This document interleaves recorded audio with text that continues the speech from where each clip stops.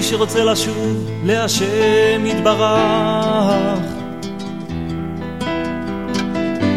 צריך להיות בקיא בהליכה, שלא יפיל אותו שום דבר בעולם, בין בעלייה ובין בירידה, ובכל מה שעובר עליו יחזק את עצמו. אוי, יחזק את עצמו ויקיים ממסק שמיים שם אתה, אוי, והציע שאול הנה כאן. Okay, good evening everyone and happy Purim Katan. Should be the small Purim should be turned into a really big Purim. Way before the big Purim arrives, it should be already Venahapachu. The exile should be converted into a big celebration. Okay, so this week's class was dedicated by Dr. Maggie Liederman, and this is in honor of her mother, Rosa Bas Yosef, whose yahrzeit is going to be the 18th of Adar. May her neshama have a very great aliyah to the greatest of heights. And a lot of bracha to you and your family and everything in the material and in the spiritual. Much blessings, happiness, and only good things. The CD this week was dedicated by Yuri Schmuckler, and this is in honor of the yahrzeit of his step-grandfather. It's his father's stepfather, Yitzchak Doiv Ber ben Reb Shloima, whose yahrzeit was on the 12th of Adar. May his neshama have a very great aliyah. And may he channel lots and lots of brachas to all of your family, and much bracha and much mazel, nachas from the children, and a lot of blessings, parnasa barchava, and health, and only good things for the entire family. Thanks for the dedication. Today is Purim, is a small Purim, and it's also Parshas Ki Sisa, and let's see if we can find a interesting connection between this week's Parsha and Purim. Parshas Ki Sisa is a very wonderful Parsha. It's an extreme Parsha. The extremity of Parshas Ki Sisa is that we find that it entails within it a story that takes us through extreme peaks, extreme levels of the highest peaks, and then we plummet to the greatest depth of darkness. And then we find ourselves again on the highest peaks. So we have the extreme of being so high and then cast down so low and then be picked up again so high. And it's interesting that it's all under one parsha, Parshas Ki Sisa, which means when you will lift. So there's an extreme experience over here of being really high, being really low, and being really high again. And they follow in sequence, one after the other, and they're all part of one story. Now it's interesting that the Torah narrates them in one parsha. The Torah could have narrated them in more than one parsha because they're so different from each other. Each experience is like it deserves kind of a parsha for its own. Yet it all comes together as one narration and as one story, where it's hard to comprehend how all of this can be part of one theme, one idea. What do we mean? What do I mean by that? Let's go through the story of the parsha. After the Torah tells us about the mitzvah of giving a machzas shekel, a half of coin, and counting the Jewish people, and the Torah goes on to the last couple of details in regards to finishing up instructions in regards to the building of the tabernacle, building of the Mishkan. The Torah begins to narrate the story of the golden calf, which initially begins as a story of the Moshe Rabbeinu receiving from God the first luchos, the first tablets. Then after Moshe receives the first tablets, and the Torah describes the beauty and the greatness of the first tablets, how awesomely holy and how awesomely godly they are. Then the Torah goes on to describe the terrible story of the loss of those tablets, which came about because the Jews made the golden calf. So the Torah narrates the story of the golden calf, the consequential shattering of the luchos that happened after that. Then we have Moshe Rabbeinu and God's wrath, where he wants to wipe out and destroy the Jewish people. Moshe Rabbeinu pleading on behalf of the Jewish people to save the Jewish people. God accepting Moshe Rabbeinu's prayer. And then we have Hashem revealing himself to Moshe in ways that he has never revealed to him before. We have that Hashem reveals to him the 13 attributes of mercy, which are the highest divine revelation. And we experience such intimacy between Hashem and Moshe Rabbeinu. We have God giving Moshe Rabbeinu the second tablets, the second luchos. Finally, Moshe Rabbeinu coming down the mountain with the second tablets, and Moshe Rabbeinu's face radiating with such light that no one can look at Moshe's face. That is the narration of the story of Parshas Ki Sisa. And what I meant earlier when I said that we find extremes is that the story of the first luchos is so elevated, is so high. We know that the first luchos, they were the greatest of the great. And the Torah goes on to describe how special they were. Then we find ourselves plummeting to the depth of darkness. Because the sin of the golden calf was the worst moment in Jewish history. It was a moment where we were threatened with total annihilation, that the Moshe Rabbeinu not come to the rescue. And until today, we are still suffering the consequences of the sin of the golden calf. As the Pasuk says, "U'b'yoyim pakti ufakadati," that in the day of my reckoning, I will reckon with you. Meaning to say that Hashem says to the Jewish people that I will always reckon with you. That means that I will not pay you back and to punish you in one time for the sin of the golden calf because you couldn't handle it. So I will settle the score slowly. Every time, and Rashi says, there isn't any punishment to the Jewish people. There isn't any suffering that the Jewish people suffer that doesn't have a little bit of payback and a little bit of rectification, a purification for the sin of the golden calf. So this is the darkest moment of Jewish history, the Chet HaEgel. We couldn't go any lower than that. Then after that, as mentioned, we are again elevated because the Torah goes on to describe Hashem's mercy, Hashem's love to Moshe Rabbeinu, the deepest revelations, the giving of the second luchos, which is a whole different story, which was given at a different time because the first luchos was given to Moshe on the first 40 days. The second luchos was given to him at Yom Kippur. And finally, the brilliant light of Moshe Rabbeinu's face.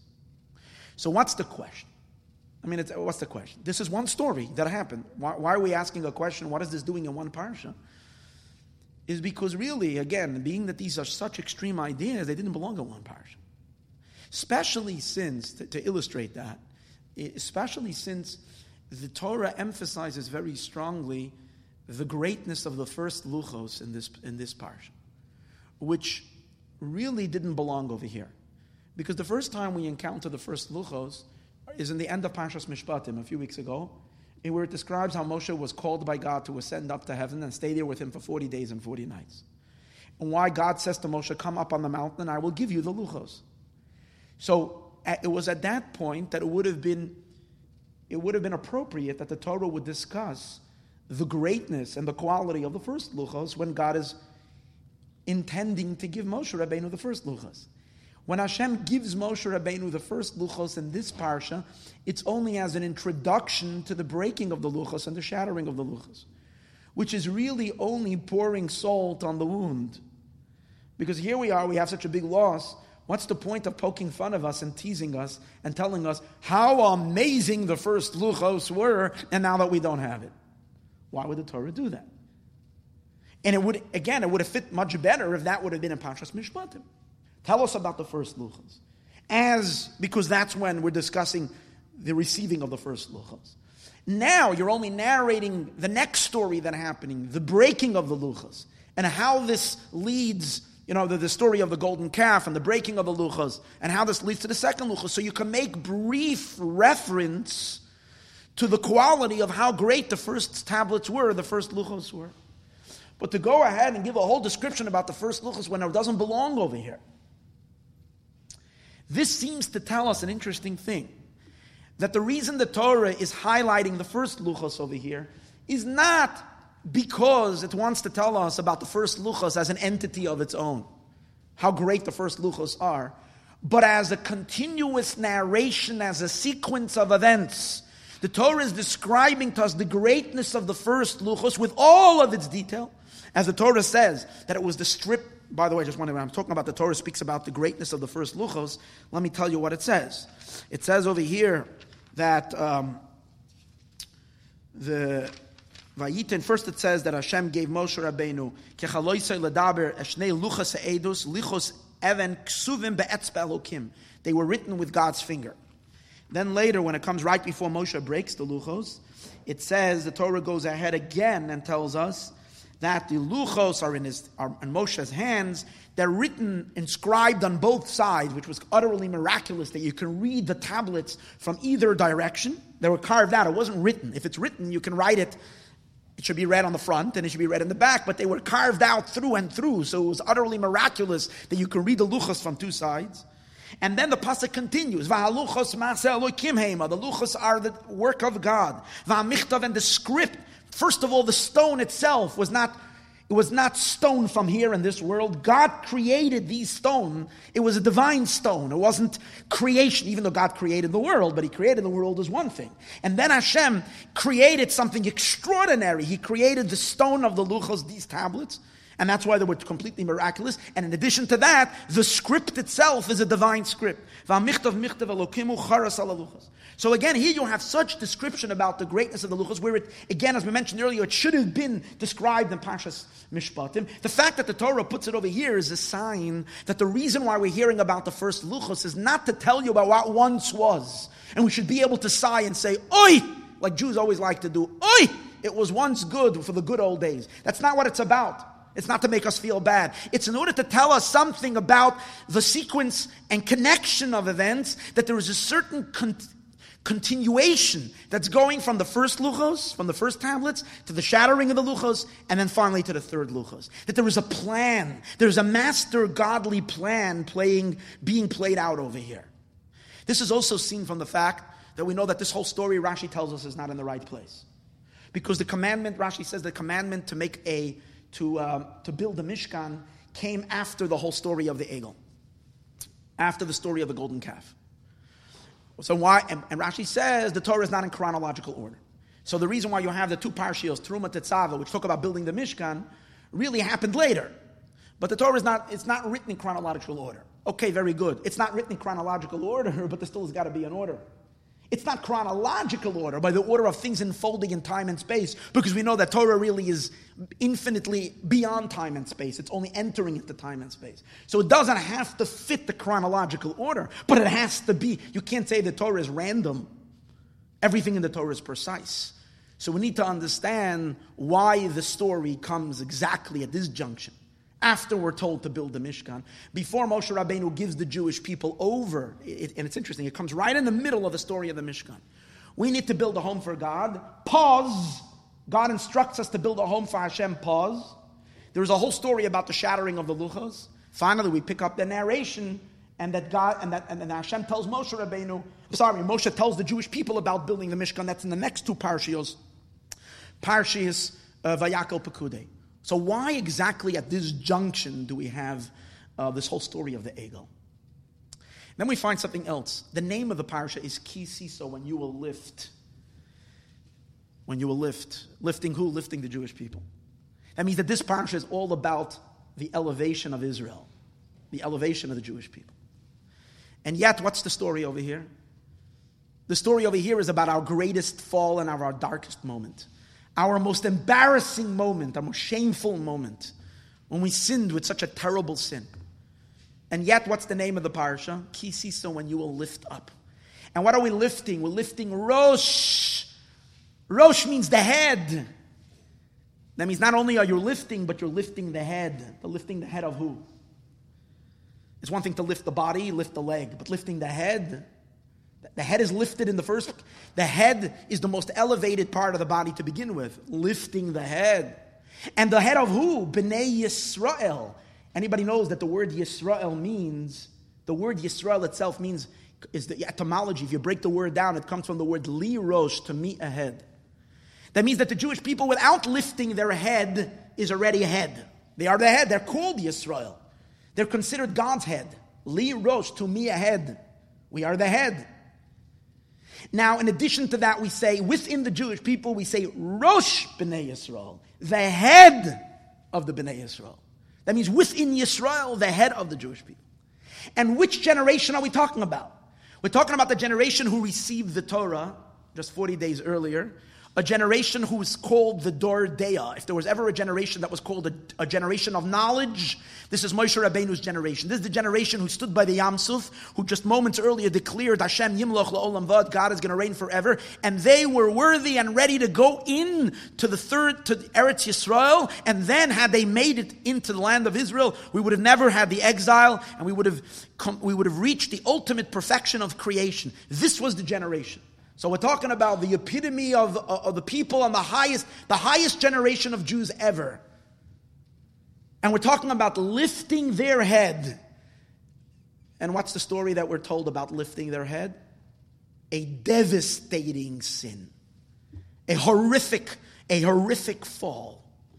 Doesn't make any sense.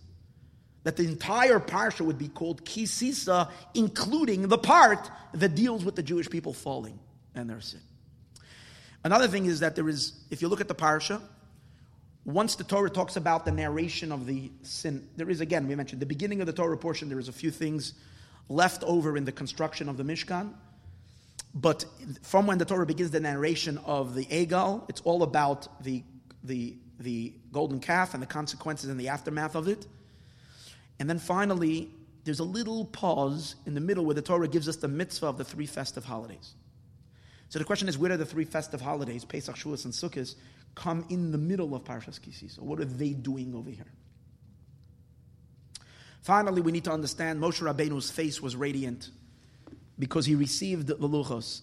The Medrash Tanchuma says, why was Moshe's face glowing with such radiant light? Because when he was learning Torah with God, there were sparks coming from the Shekhinah's mouth. Imagine learning with God, Hashem himself. So the sparks that were shooting out, so to speak, from God's mouth as Hashem was speaking with Moshe was hitting him in the face. And that's what gave him that radiance. So the obvious question is, then that should have been when he received the first Luchos, after the first 40 days, which he studied with God. The second Luchos wasn't mainly, the second 40 days when Moshe was in heaven was mainly in prayer to beseech Hashem. He wasn't learning new Torah. So it should have been that this Moshe Rabbeinu's radiant face should have been discussed when Moshe came down from the first Luchos, not in the second Luchos. Now Rashi doesn't bring this medrash. Rashi gives another explanation why Moshe's face was radiant. Rashi says because when Moshe Rabbeinu was asking God, I want to see your face, when he was beseeching Hashem to forgive the Jewish people, and Hashem says, I can't show you my face, but I'll put you into a cleft of a rock. I'll put you into a cave, and then I'm going to put my hands over the cave, and when I pass by, I'm going to remove my hand, and you're going to see my back. So when Hashem put his hand on the cave, from Hashem's placing of his hand over that opening of the cave, that's when Moshe's face became radiant. True. So then we can say that's why his radiance only came by the second Luchos, not by the first Luchos, because this whole story happened after the first Luchos were broken. Moshe went up to plead for the Jewish people, and in connection to that, Hashem said, let me show you my attributes of mercy. So this came after. That's why the radiance only happened later. That's what Mefarshim want to say. That's why Rashi's bringing that pirush. But again, if you look at the pasuk seems to be saying that Moshe Rabbeinu's face shining is as a result, a consequence of the Luchos. I'll tell you why. Because if you take a look, Vayihi beredes Moshe mahar Sinai, the pasuk says in pasuk Chavtes in the end of the parsha, Moshe Rabbeinu descended from Har Sinai, Ushnei Luchos Eidus biyad Moshe, and the 2 tablets of testimony were in Moshe's hands. B'ridatai min ahar, when he came down from the mountain, Moshe lo yada, Moshe did not know kikaran or panav, that his face was radiating. B'dabra itai, when Hashem was speaking with him. So it says, however, what do you see from here? That Moshe Rabbeinu's face was radiant as a result of one of him holding the 2 luchos. It seems that it was a consequence of the luchos, not of something else that happened. So therefore we need to understand it should have been from the first luchos. Why did the radiant of Moshe's face only come about after the second luchos? So to understand all of this, Parshas Ki Sisa is an awesome parsha. What makes the parsha so amazing is that it is a parsha that entails within itself everything. It entails all of existence. The entire cosmic order is all included in Parshas Ki Sisa. Every Torah portion is unique. And every Torah portion, the reason why it's read once a year is because it has its own brilliance and it has its own light. Every Torah portion is a diamond that needs to be studied and analyzed and looked. And it's a diamond that only this parsha is this unique diamond. What's beautiful about Parshas Ki Sisa is that it is an all-encompassing gem. It has everything in it. Now really, even though the Torah tells us that hafachba v'hafachba d'kulaba, that dig inside every verse of Torah, and you'll find in every little pasuk, in every little detail, you'll see the entire Torah. You'll see all of it. It's like the DNA in which we find in the tiniest little piece, you'll have the DNA of the entire human. So the Torah is also that way. Yeah, but that's concealed. You don't necessarily see it. Parshas Ki Sisa gives you a snapshot of all of existence. What do I mean by that? What do we see in Parshas Ki Sisa? That everything is there. You see, when God created the world in there's three elements in creation.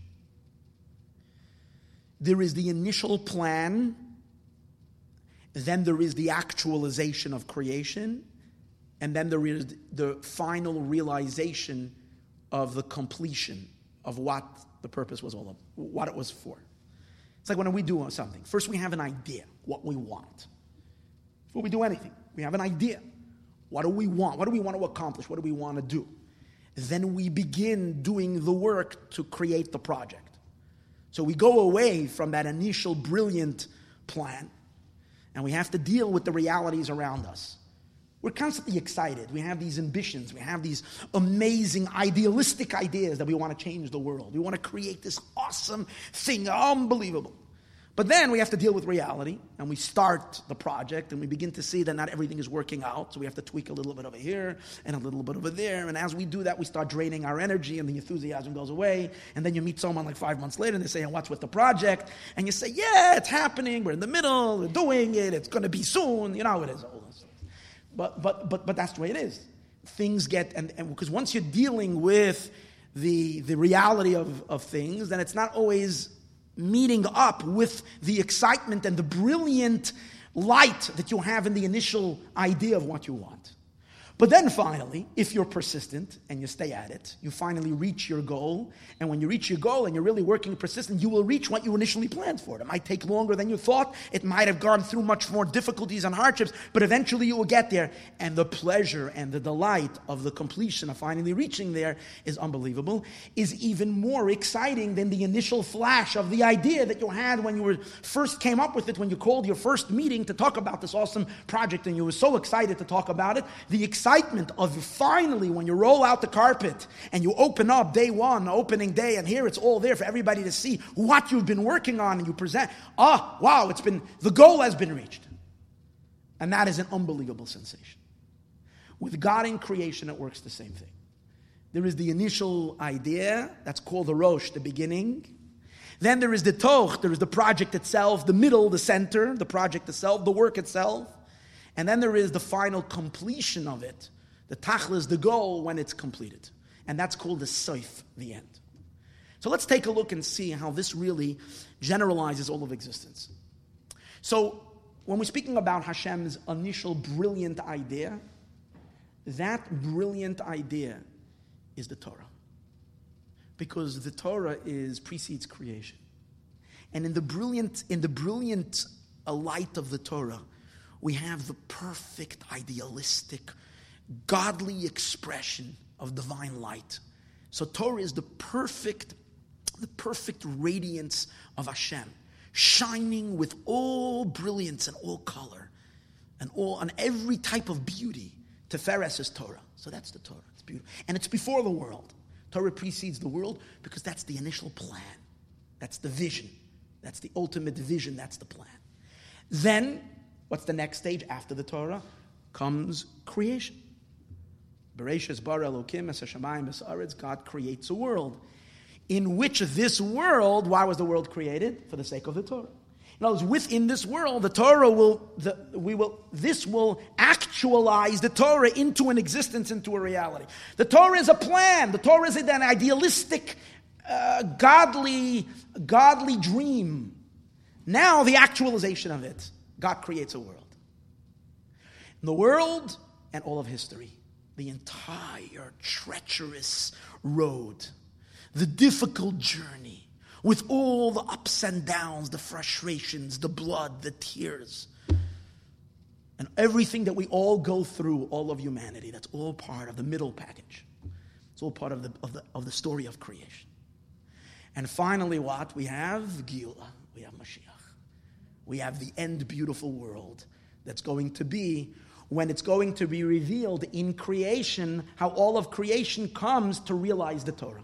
So where Torah and creation merge together as a result of our difficult struggle to unify them both, we get to the third state, which is the ultimate peace, the peaceful state, and the ultimate expression of the divine in this world, which is the Geulah.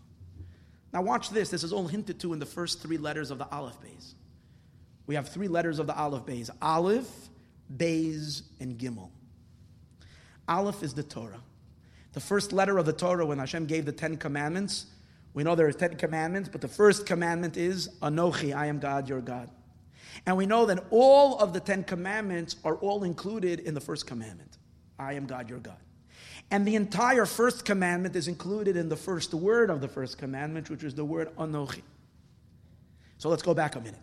All of the Torah really is included in the 10 commandments. Okay, that's phase one.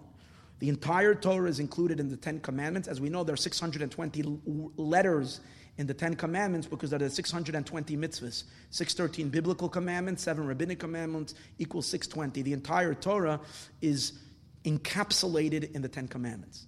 The entire 10 commandments, which includes the entire Torah, is encapsulated in the first commandment, Anochi Hashem Elokecha. The entire commandment of Anochi Hashem Elokecha is included in the first word, Anochi. And the first word, Anochi, is really all included in the most potent of letters, and that's the Aleph. And that's the essence of God himself. The Aleph of Anochi. That's Torah. That's the Aleph. Then comes Beis. What's Beis? We're all familiar with Beis. Beis is Bereshis, bara Elokim, es hashamayim v'es haaretz. In the beginning, God creates heaven and earth. So creation unfolds. And creation didn't unfold with an Aleph. God didn't create the word with an Aleph, because Aleph is the dream that precedes creation. The actual creation, that's the Beis, secondary stage, the project. The middle, that's the Beis. The creation and everything that's included in the story of creation. And then finally we get to Gimel. What's Gimel? Geula. Gimel is the redemption. The redemption. Aleph, Beis, Gimel.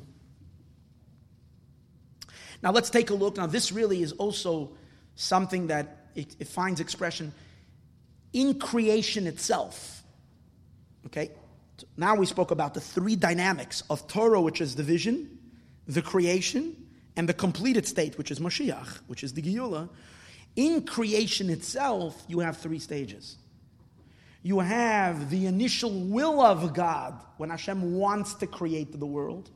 The initial desire of Hashem has to create the world. That's phase one in creation. Like it says, and the sages say that Hashem could have created all of creation in one statement, but he decided to create it in 10 utterances. So it is explained that Hashem not only could have created it in one utterance, he did create it. There is the initial creation where all of existence exists in a pristine state of the thought of Hashem as that perfect light, the perfect idealistic world in God's eyes. Then you have creation as creation actualizes in the literal sense, where Hashem actually creates the world. And then you have the final purpose of all of creation as we reach the end goal when Mashiach Shofar will be heard and we will enter into a state of eternal happiness and joy. So these are the three stages within creation. The idea of creation, and the purpose of it all. A little Kabbalistically, let's get a little deeper in this. The Arizal says that before God created the world, initially, at the very, very onset of existence, the Arizal describes it as follows. That initially God's infinite light filled all possible space. The infinite light, that's the words of the Eitz Chaim. The infinite light was filling the entire space in which later creation happens. That's the Aleph. Or light, or Ein Sof, the infinite light. That's the Aleph. Hashem's light radiating. In order to create the world, there's no space for creation.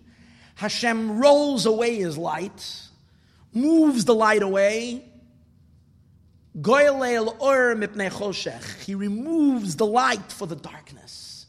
The darkness is what the Arizal calls the tzimtzum harishon, the first contraction. Which the first contraction was blocking that infinite light. To allow space for a creation to exist, you have to move away all the light so that there can be space for possibility for something else to exist other than God. Because what does the first light mean? The first light means it is revealed how Hashem's light, Hashem's being, Hashem is everything. A revelation of the true existence. That's what it means, or. Or is a revelation of who? A revelation of God. A revelation of true existence. When true existence is revealed, nothing else can exist. So Hashem has to hide that true existence, create an empty space, a cavity, an empty space, and a vacuum where there's nothing there. And in that empty space is where we were created, where all of creation is created. That's the great darkness. That's the bays. That's when Hashem creates the world. That's the tzimtzum. As we're going to see soon, the tzimtzum is the cause for all suffering and all pain and all darkness. This is the darkness. This is the original darkness. That's ultimately the cause for every broken heart, for every tear that has ever been shed, for every element of confusion, for everything. It's all in this tzimtzum. It's all in Hashem taking away the light. Finally, what was the purpose?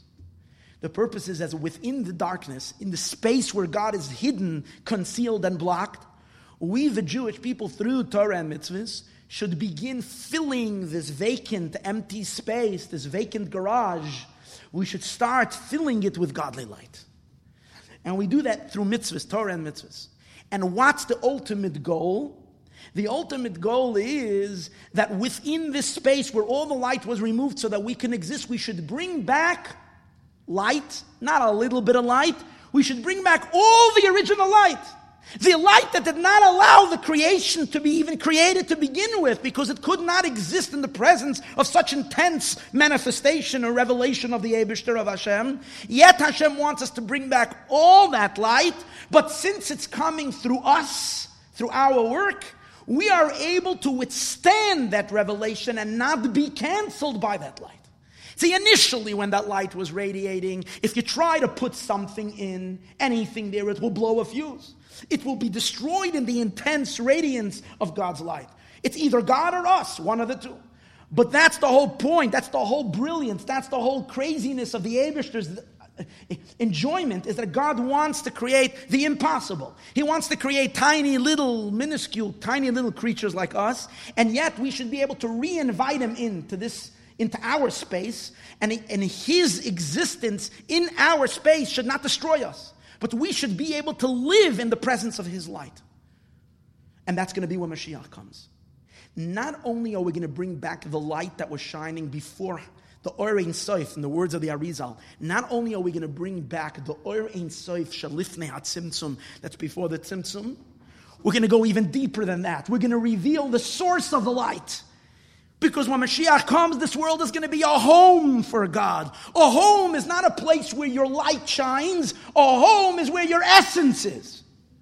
So ultimately, as a result of our work in the darkness, in the absence, where there is no light, and we do Hashem's mitzvahs over here, we're not only bringing back the revelation of Hashem's light, we're bringing back the source of the light, the ma'or, like we spoke last week. Not the or, the ma'or, the root of the light, Hashem's very essence, because Hashem is going to have a home in our existence. And we and Him merge together to live together forever, for all of eternity. And that's the Gimel. So Gimel is Mashiach's light, Beis is the darkness, and Aleph is the initial light, that's the empowerment. You're going to ask a question, why do you need to have the initial vision? Hashem could have just gone right to the project. And the answer is, had there not been first light shining in this space, we would never have the ability to receive, to connect, to bring light into our existence.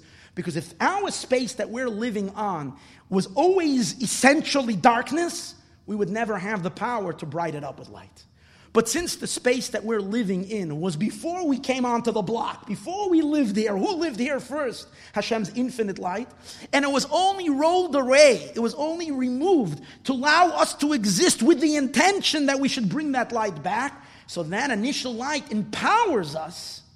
Following that initial light that was shining, the Aleph empowers us to be able to have to make it through the bays and not be crushed in the difficult journey of the bays. We should successfully make it to the Gimel, because that's the ultimate. Gimel is the third dimension of peace. Number 3 represents peace, fusion of God and the world. That's the idea. Now we find, let's take a look in Torah itself. Since Torah is the blueprint of the world, so let's take a look in Torah itself, and we see how Torah itself is set up that it has these 3 phases. In other words, before we said that the Torah is phase 1, creation is phase 2, Mashiach is phase 3. Or we said that in creation itself there are the 3 phases. Now let's look in Torah and see, where do you see in Torah itself the 3 phases? So the first word of Torah is Bereshis, in the beginning. So notwithstanding the fact that it starts with a Beis, but it's really giving you the Aleph as well. Why is it giving you the Aleph? The very thing that it's telling you it's a Beis is already telling you that there's something that precedes it. Because if it would be a real liar, chas v'shalom, if it would be really about deceiving and just being, the world would just be a total concealment, then the Beis would masquerade as an Aleph. The fact that it's telling you that the story of creation is Beis, that's telling you that this is number 2, means that there's a number 1. You don't know who the number 1 is, but there is a number 1. And the sages unlock the code, because the sages say that in the word Bereshis, which we would read it as a story of creation, what do the sages tell us? What does Bereshis mean? Bishvil haTorah shenikra Reshis. That the reason God created the world was for the sake of the Torah that's called Reshis. That means that in the word Bereshis, which we think is a story of creation, it's not really about creation. The word Bereshis is speaking about that which is first and precedes creation. What's first and precedes creation? The Torah. The Torah is first preceding creation. Bereshis. B'shvil haTorah. Then, that's the Aleph. That's the first eye. That's the light. That's the vision. The initial vision. Then comes, let's read the rest. Bereshis bara Elokim es hashamayim v'sa'aretz. Then you have the story of creation. The actual creation. The darkness. The tzimtzum. The concealments. And what? And all the stories that happen afterwards. Beginning with the sin of Adam and Chava in the Eitz Hadas, and the continuous denigration of Cain and Hevel, and then the sins of the generation of the flood, and the generation of the dispersion, and the depravity of the Egyptians, and the corrupted world of Sodom and Amorah, and the constant fall and darkness, and finding the struggle for holiness to get a footing in this world, for goodness to get to infiltrate, to begin at least to have some presence in this world. Where Avram, Yitzchak, Yaakov, the Jewish people, and the story of the entire Torah. It's all the story of Beis. It's all the story of creation. It's creation struggling to define itself. It's creation trying to figure out what it is, who we are. And then finally, when do we get to the final goal? We look, the final goal is reached in the last few psukim in the Torah. V'zos habracha, this is the blessing. This is the ultimate blessing. Who's blessing? Moshe is blessing the Jewish people. But in the end, it says, in the end of V'zos habracha, it says how Hashem is showing Moshe Rabbeinu everything. Moshe is on top of the mountain, and Hashem is showing him the whole land of Israel. And he's showing him, and it says that Hashem showed him Ad Hayam Ha'achron. Hashem told Moshe Rabbeinu, he showed Moshe Rabbeinu the entire land of Israel until the final sea, Yam Ha'achron, which generally means the Mediterranean coast. But Rashi says, don't read it Yam Ha'acharon, the sea, read it Yom Ha'acharon, the last day.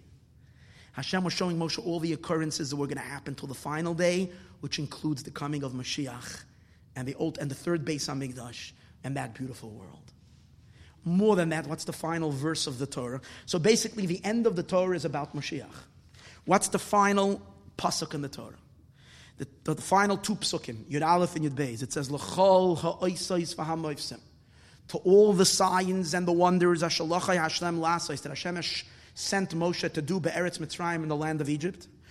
L'paro to paro, l'chol avada v'l'chol arza, which we know Egypt represents the entire creation, is called Egypt. Egypt means constriction. All the signs and wonders that God has sent Moshe to show the world. U'l'chol ha'yada chazaka, and the mighty hand, u'l'chol ha'moira ha'gadol, and all the great fear. Asher asa Moshe, that Moshe did, li'einei kol Yisrael, to the eyes of the Jewish people. What does it mean that the final objective, the final goal is that the wonders and miracles, the unbelievable divine display to the point that it causes such awe, such tremble and fear from God's awesome power. And all of this is revealed to the eyes of all the Jewish people. That's Mashiach. And what does it have to do that Moshe did? Because as we spoke so many times, who's the neshama of Mashiach? What's the power of Mashiach? The sages tell us, Moshe Rabbeinu, Goel Rishon, the first redeemer, who Goel Achron, he's the final redeemer. Which means when it's described over here, the great wonders that Moshe does, it means that Moshe is going to do through Mashiach Tzidkenu, when forever and ever God's mighty hand and Hashem's mighty power is going to be revealed in the world, la'einei, to the eyes, to the fleshy eyes of all the Jewish people of all the world, to see, we're going to see godliness. This is the final destination. This is the final revelation. This is Mashiach. This is the Gimel. So you got the Bereshis, that's the Aleph. That's for the sake of the Torah. You have the whole story of the struggle of mankind with all the failures and the slips and the falls.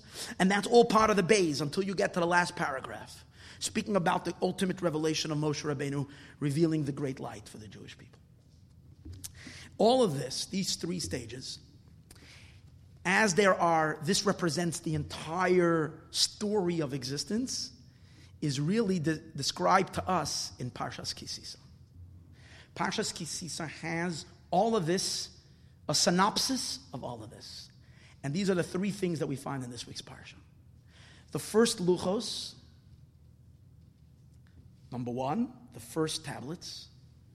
Number two, the making of a golden calf, the shattering of the luchos, all the pain that it caused, the terrible devastation,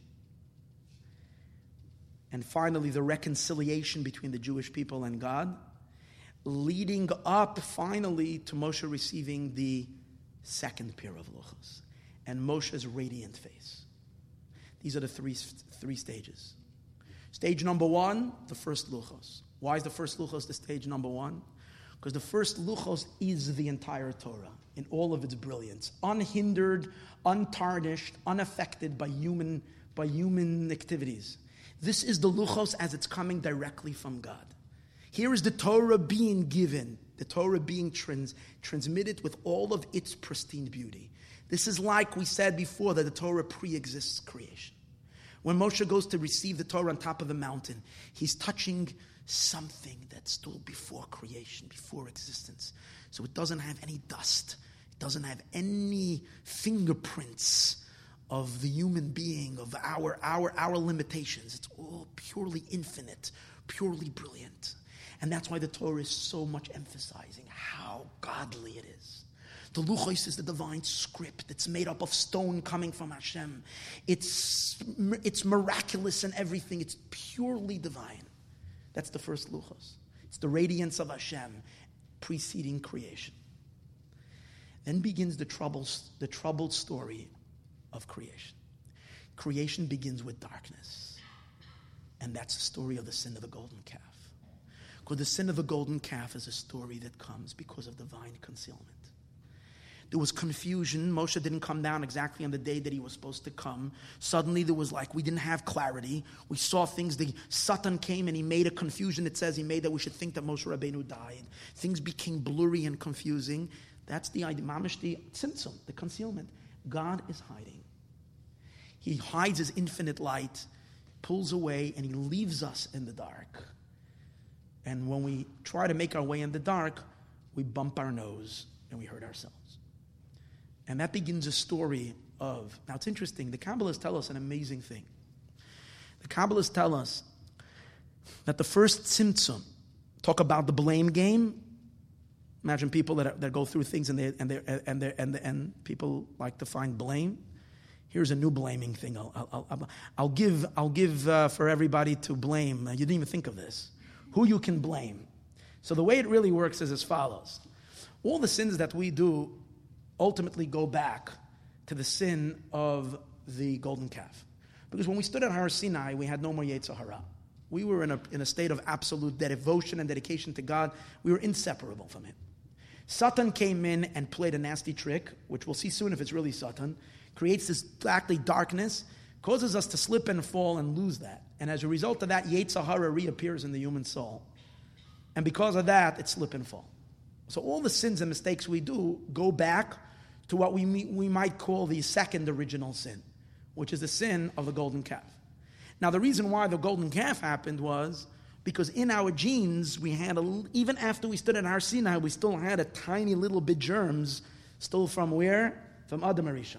So even though the sages say, Paskas Ahamasan, that when we stood at Har Sinai, the filth of the snake, of the germs, the venom of the snake that was given to Chava, that polluted all of humanity, was kind of eradicated, but obviously not completely, because had it been completely eradicated, we wouldn't have sinned again.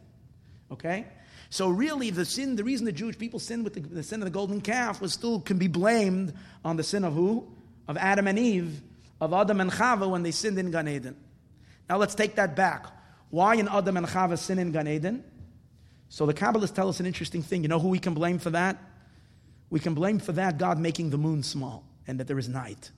Initially, the sun and the moon were the same size. So the making of the moon small is the cause spiritually for a lot of darkness, for all concealment and Yetzer Hara and all that in the world is related to Hashem reducing the size of the moon. What's the real cause for the reduction of the moon? That's because if you trace it back in the evolving or the devolving, if you might say, of godly light, we can trace it back to what's Kabbalistically referred to as Shviras HaKelim, the shattering of the vessels. When there was we spoke about this many times, there was initially a primordial collapse of worlds that couldn't handle God's light. Well, that's what eventually caused the making of the moon small. In our reality, it was a cause of the residue of the shattered, broken shards of the Shviras HaKelim. And what causes the Shviras HaKelim? What was the ultimate cause of the shattering of the vessels? Trace it earlier. Guess what? Tzimtzum Harishon, God's first idea that He wants to conceal His light.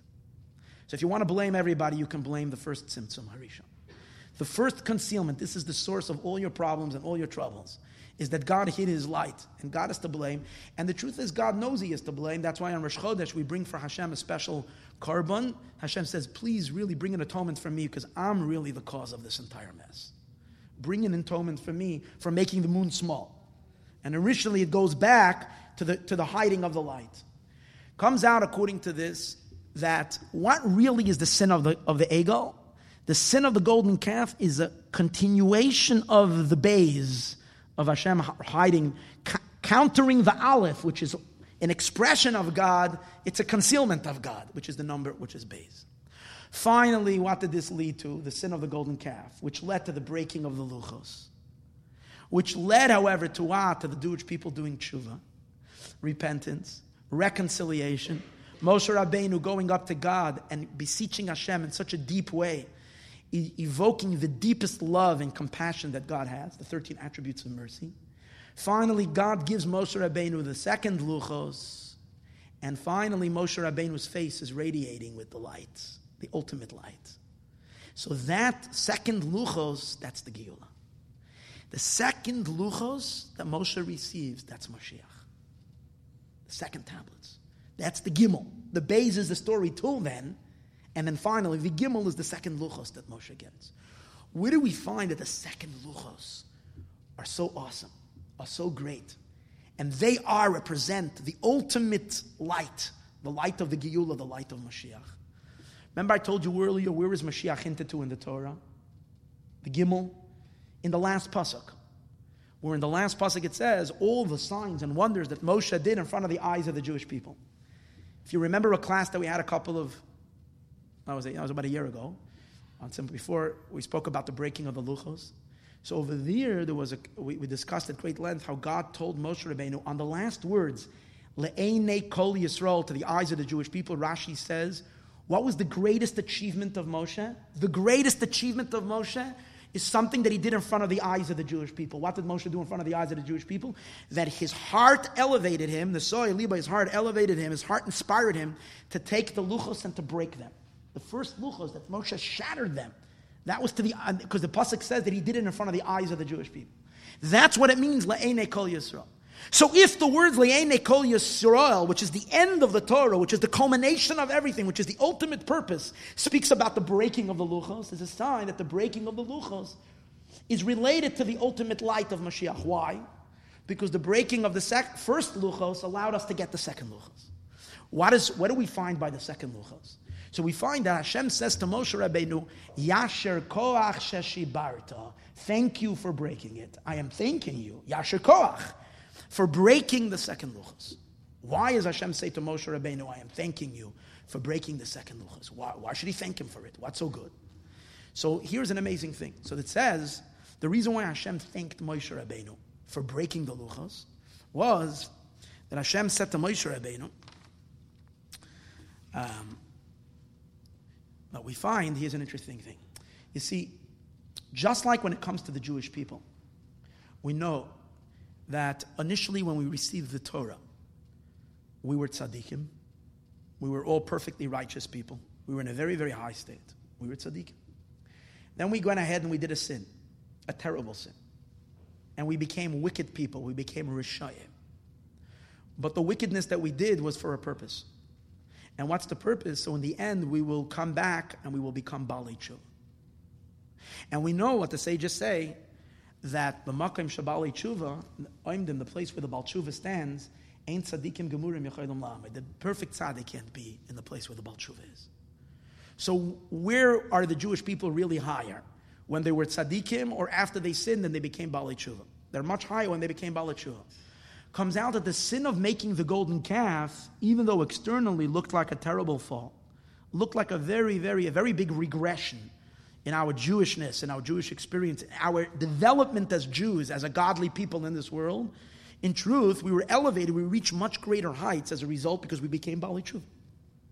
We'll soon see from a Gemara that was the whole purpose why we sinned in the first place. The Talmud tells us, we're going to see soon that Hashem said that the Gemara says the Jewish people were not worthy for this sin, which means it was not befitting them, this sin. It's not something they chose with their own choice, the Gemara says. They did not deserve to sin this. They were really strong enough to conquer the Yetzer Hara. Talmud says in Masechtas Avodah Zarah, why did they sin? To show the world that you can do tshuva. That's the only reason they sinned. That's what the Gemara says. So you see that the purpose of the Chet Egel was to lead the Jewish people to tshuva, which is meaning we descended for the sake of an ascent to go up higher. Now, just like it is in regards to the Jewish people, the same is also when we broke and we fell, the Jewish people and the Torah are twins. When we fell and we were broken, who fell along with us automatically? The Torah fell and the Torah was broken. But just like when we fell and were broken, so that later we can come back and be much greater than we were before. So when the Torah fell and the Torah broke, it was also for the purpose for the Torah to become much greater than it was before. So the Medrash tells us, the Medrash Rabbah, that Hashem says to Moshe Rabbeinu, hear these words, it's a beautiful Medrash, this week's Parsha, Perek Mem Vav, Parsha Mem Vav. It says, it's interesting, that the reason why Moshe broke the luchos, I never heard this before. It's amazing. You know what Moshe broke the luchos? It says that Moshe broke the luchos because Moshe was going to come back to God and said, you want to kill them because they sinned, I also sinned. You want to kill them, kill me too. And Moshe knew that God can't do that. So he put himself in the line. He said, if they sinned, I sinned too. So why would you forgive me and not forgive them? I broke your luchos. Look at me. I'm like a real sinner. And Moshe said, if you're not going to forgive them, don't forgive me. So then it says Hashem forgave them. And Moshe Rabbeinu still remained with his sin. So Moshe got very scared. And he says, they had me to plead on their behalf. I don't have anybody to go on my behalf. So Hashem tells Moshe at that moment, Moshe started being mitzvah. Moshe was in pain. Al shibur al luchos, that he broke the luchos. Because they were kind of vindicated. They were out and he remained stuck with it. Amalei HaKadosh Baruch Hu, Hashem says to Moshe, Al titztar beluchos harishonos, don't be in pain for the first luchos. Shaloi oya ela seres adibris levad, because in the first luchos you only got 10 tablets. You only got 10 commandments. That's all you got. But luchos hashniyim, in the second luchos that I'm giving you now, ani noisen lach, in the second luchos, I am jam-packing the luchos. Even though it says the same 10 commandments, but they contain in them halachos, halacha, medrash, agados, all the stories. And vayagid, and vadodachsiv, this is what it says in the pasuk, vayagid lach talumais chachma. I've related to you the hidden wisdom. In other words, the first luchos was a more expressed wisdom. The second luchos contain a much deeper hidden wisdom, which is all the midrash, halacha, and agada. Unbelievable. The Gemara says something similar to that in Masechtas Nedarim, Tavchav Beis. The Gemara says over there that if the Jewish people would not have sinned, they would have only gotten the 5 books of Chumash and Sefer Yeshua. That's it. They would have gotten the 5 books of Chumash and the book of Yeshua, because the book of Joshua, they need to know how to settle the land of Israel. That's it. Now that they sinned, Hashem sent to send them all the prophets, and therefore they have all the Tanakh, and they have in the end all the big Torah came as a result of this. So similar to that, Hashem says, meaning as a result of the sin, and the tshuva that comes as a result of it, since you're doing tshuva, and tshuva brings about a deeper connection, so you get a deeper Torah. You're getting a Torah with medrash. That's why Hashem says, don't feel bad. So what do you see? That as a result of breaking the luchos, we got a Torah upgrade. We didn't get a lesser Torah. And the medrash says, not only that, it says, kiflayim l'toshia. I'm giving you double. The second luchos is double, contains within it much more than the first luchos. In other words, even though externally the second luchos are human, Moshe Rabbeinu made them. They were not made by God. Only God inscribed them, but they were stones from the earth. They were not stones from heaven. It was only that Hashem inscribed them, but deeper. It wasn't as glamorous, but much deeper, much greater light. Okay, so you see from here that what? That the second luchos, that represents the ultimate light.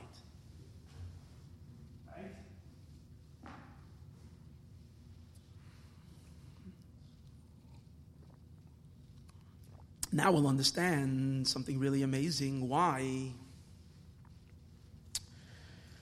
this whole story of the 3 parshas. No, this will also explain an interesting idea.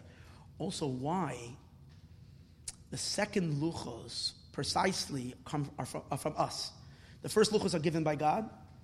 The second luchos were engraved, were carved out by Moshe. Moshe had to excavate stones and bring them up. Let's go back to the Aleph. Let's just for one moment, let's go back to the Aleph, Beis, and Gimel and understand what is the reason why the sequence of events. Let's understand why the sequence of events, the way it works, is that you have an Aleph, then comes the Beis and counters the Aleph, and then you get the Gimel. So the idea is like this. You see, the first initial light that God shines in His radiance, it's wonderful, brilliant light, but since it's coming from God, it's not us. Hashem could have created the world somehow creating us within the light. But even if He would create us within the light, and man, you said earlier, if God would have tried to create us within the light, we couldn't possibly exist. It doesn't mean that we couldn't exist. God can do anything. He could create the infinite light and put us to exist in that light. The problem is it wouldn't be ours. It wouldn't be our light. It's His light. So even though we would be receiving tremendous light, it wouldn't be us. It wouldn't have a connection to us. So that's why what happens? He has to roll away the light, make it dark, put us in a place where there is no light. And then when there is no light, then we have to start digging and finding our connection to God from within the absence of light. Then when we achieve the light, whose light is it? It's connected to who we are. It's something that can last. That's the reason why the first luchos didn't last. The first luchos were such brilliant luchos. They were such powerful luchos, but it was so great, but the world couldn't handle it. It didn't have the ability to stick to the world because it wasn't ours. So what happened? The moment it went into Moshe's hands, and Moshe came down from heaven, and he came down to earth, which means he went into the space of the creation, what happened? It collapsed, because we couldn't handle such light, because it's not us. First luchos didn't last.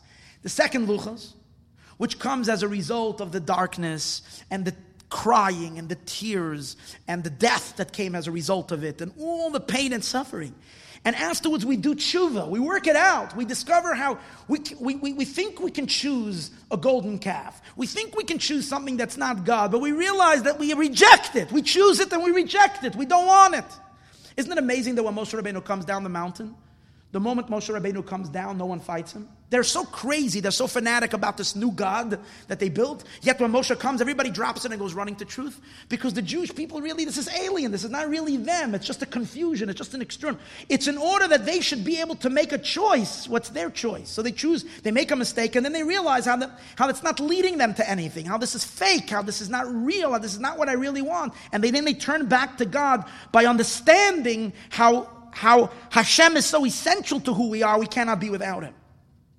So that's why when we come to the second luchos, these luchos are made by human stone.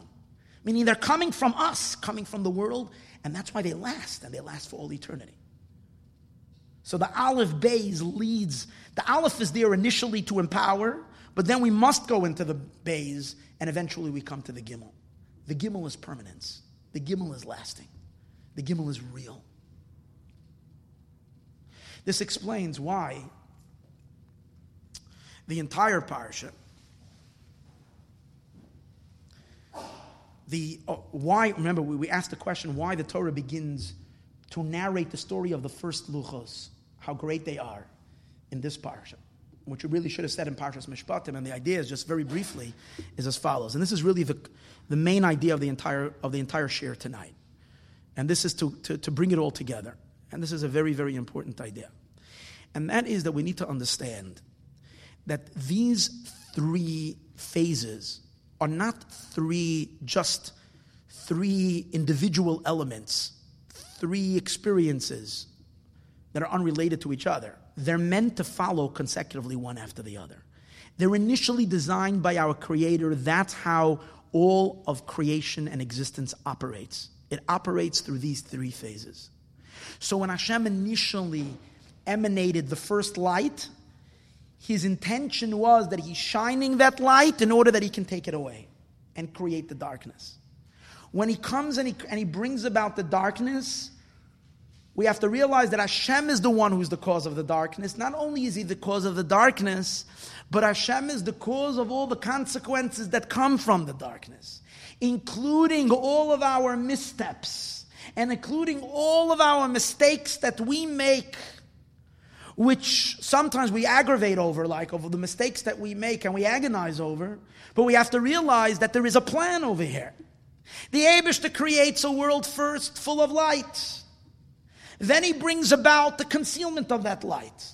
In the concealment of the light, it's not stam. See, we can make a mistake and learn it like this. Hashem created a world where He hid the light, and now He leaves a possibility to sin. And the possibility of sin means, okay, it's a possibility. So now you have free choice. If you choose the wrong thing, you're doomed. Goodbye. You're off the map. You just eliminated yourself from existence because you went off God's plan. God's plan was that you should be in the darkness and still choose the truth.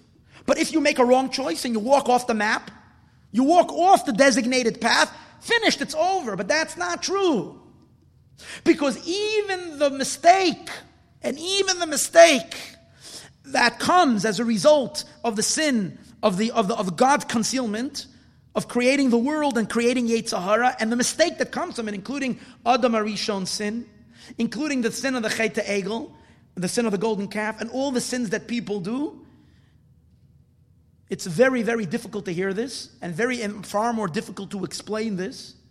But we need to know that ultimately God is the one who orchestrates all these events, including the missteps that we take. Listen to a medrash. This is a medrash. Medrash in Parshas Vayeshev. I'm going to read it to you. A very dangerous medrash, because it only needs to be used in the right context. But we need to understand, especially now, right before Mashiach comes, we can reveal this secret. This is like the ultimate secret. The Medrash says like this, that Hashem really that Hashem comes with a scheme to the human being. Hashem is basically involved in a whole scheme, in a kind of a scam. Hashem scams us. In what way? God initially, when He created the world, already on the first day, He created the angel of death. So why is God coming to Adam and telling him, the day you will eat, you caused your death? When Hashem already created if the whole concept reason of death came about because Adam sinned, so Hashem could have created the angel of death after Adam sinned. He didn't. He already created the angel of death before. That means God had death already in His plan before Adam sinned. So how is that going to be? Is a sign that it was part of the plan that Adam should sin. It says, it says, this is the angel of death. Adam Rishon was created on the sixth day. He made a scheme on him. God blames him that he brought death to the world. And he brings a mashal lama davidomer. What does this compare to? A person who wants to divorce his wife. Okay? So he comes to his house and he has already a get. He has already a divorce bill, a get in his pocket. But he needs an excuse to divorce her. He can't just divorce her. So he tells her, please bring me a tea. Bring me a hot tea. So she brings him a tea, and as she brings him the tea, he takes a sip and he takes out the get and he gives it to her. She says, why are you divorcing me? He says, because the tea that you gave me is cold, it's warm, it's not hot. So he gives it. So she said, yeah, but what was the get doing in your pocket? If that's the reason that you're coming to divorce me, so why is the get doing in your pocket? If the get is in your pocket, the divorce bill is something you were planning, you were just looking for an excuse. So the Medrash says that Hashem, Afkan, Hashem, Noira Alula al B'nai that the Eibishter does an Alila. And you find, he continues on the Medrash and he says that Hashem continuously makes these games with people. Okay. But here, listen to this. So it's brought down here, these words. This is the words of the Mittler Rebbe, the son of Reb Shneur Zalman of Liadi. Very powerful words. Where he says like this, I'm reading and quoting from him. This is in Torah's Chaim, Parshas Toldos. Lepa'amim goyver hara diyetza hara ala adam. There are times that evil prevails over a person. The evil of the evil inclination prevails over the person. V'yachta, and he sins. Milmaila he Sisa olav hayetza hara. From above, from God, from above, they incited the Yetzer Hara leheviyai lechetzeh, to bring the person to the sin. Why? Eventually, as a result. Now, how does this fit with Bechira? He's not contradicting Bechira, and it's a whole, we can sit and philosophize forever to try to understand how do we say that we have free choice. But he's really saying that every time a person is sinning, there is a divine cause that's causing that sin. There is a plan. There is tzimtzum harishon. There is concealment. Because after a person sins, they're in a place of darkness. They're disconnected. There's a certain natural connection that we all have to God. We all have a certain innate awareness of Hashem. Then, however, if we're living our life with that innate awareness all the time, then our connection to God is not really our choice. Because we're living based on what? On an innate awareness that we have. We spoke about last week how our neshama has powerful amun in Hashem. So what does Hashem do? Sometimes He brings a person to make a mistake. And when you make a mistake and you sin, you cut yourself off. Now you're in real darkness. Now what's your choice? What are you going to do now? Now that you have no flow, what are you going to choose? You without the light, you without that radar, you without the GPS connection continue, you without Wi-Fi. We have a natural Wi-Fi, holy Wi-Fi, all the time. When we sin, especially if we sin again and again and again, we lose that Wi-Fi. There's nothing there, and yet what do? Eventually we make our way back and we do tshuva. That's real, that's us, that's deep. I'm not making a promotion over here to sin. God forbid, every time we sin, we have to pay the price of pain and suffering and horror. It's not something we ought to do, chas v'shalom. But we need to know that there is a plan. It's not stam. So if you think about, let's say, the Jewish people. For thousands of years, the Jewish people were loyal to God.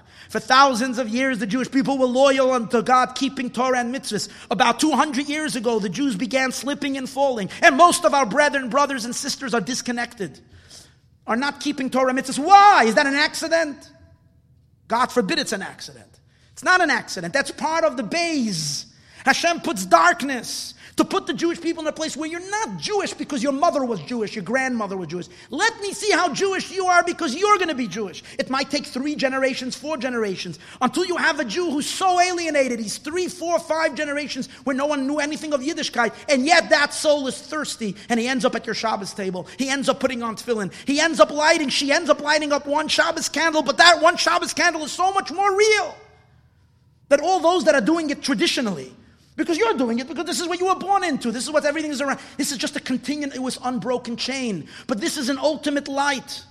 And this is something that I think, and this is so important for parents that are struggling with children, that are choosing their own path. And sometimes it makes pills, it causes such heartbreak, and it causes such mamash, and people think like, what have I done? Why is my child like this? Why did I mess up? What's with my child? No, there is a path. All the kids that are going off the derech, everybody's on a path to Hashem. No one is, God forbid, off the charts. There is a plan. There is that darkness, that from the darkness comes the light.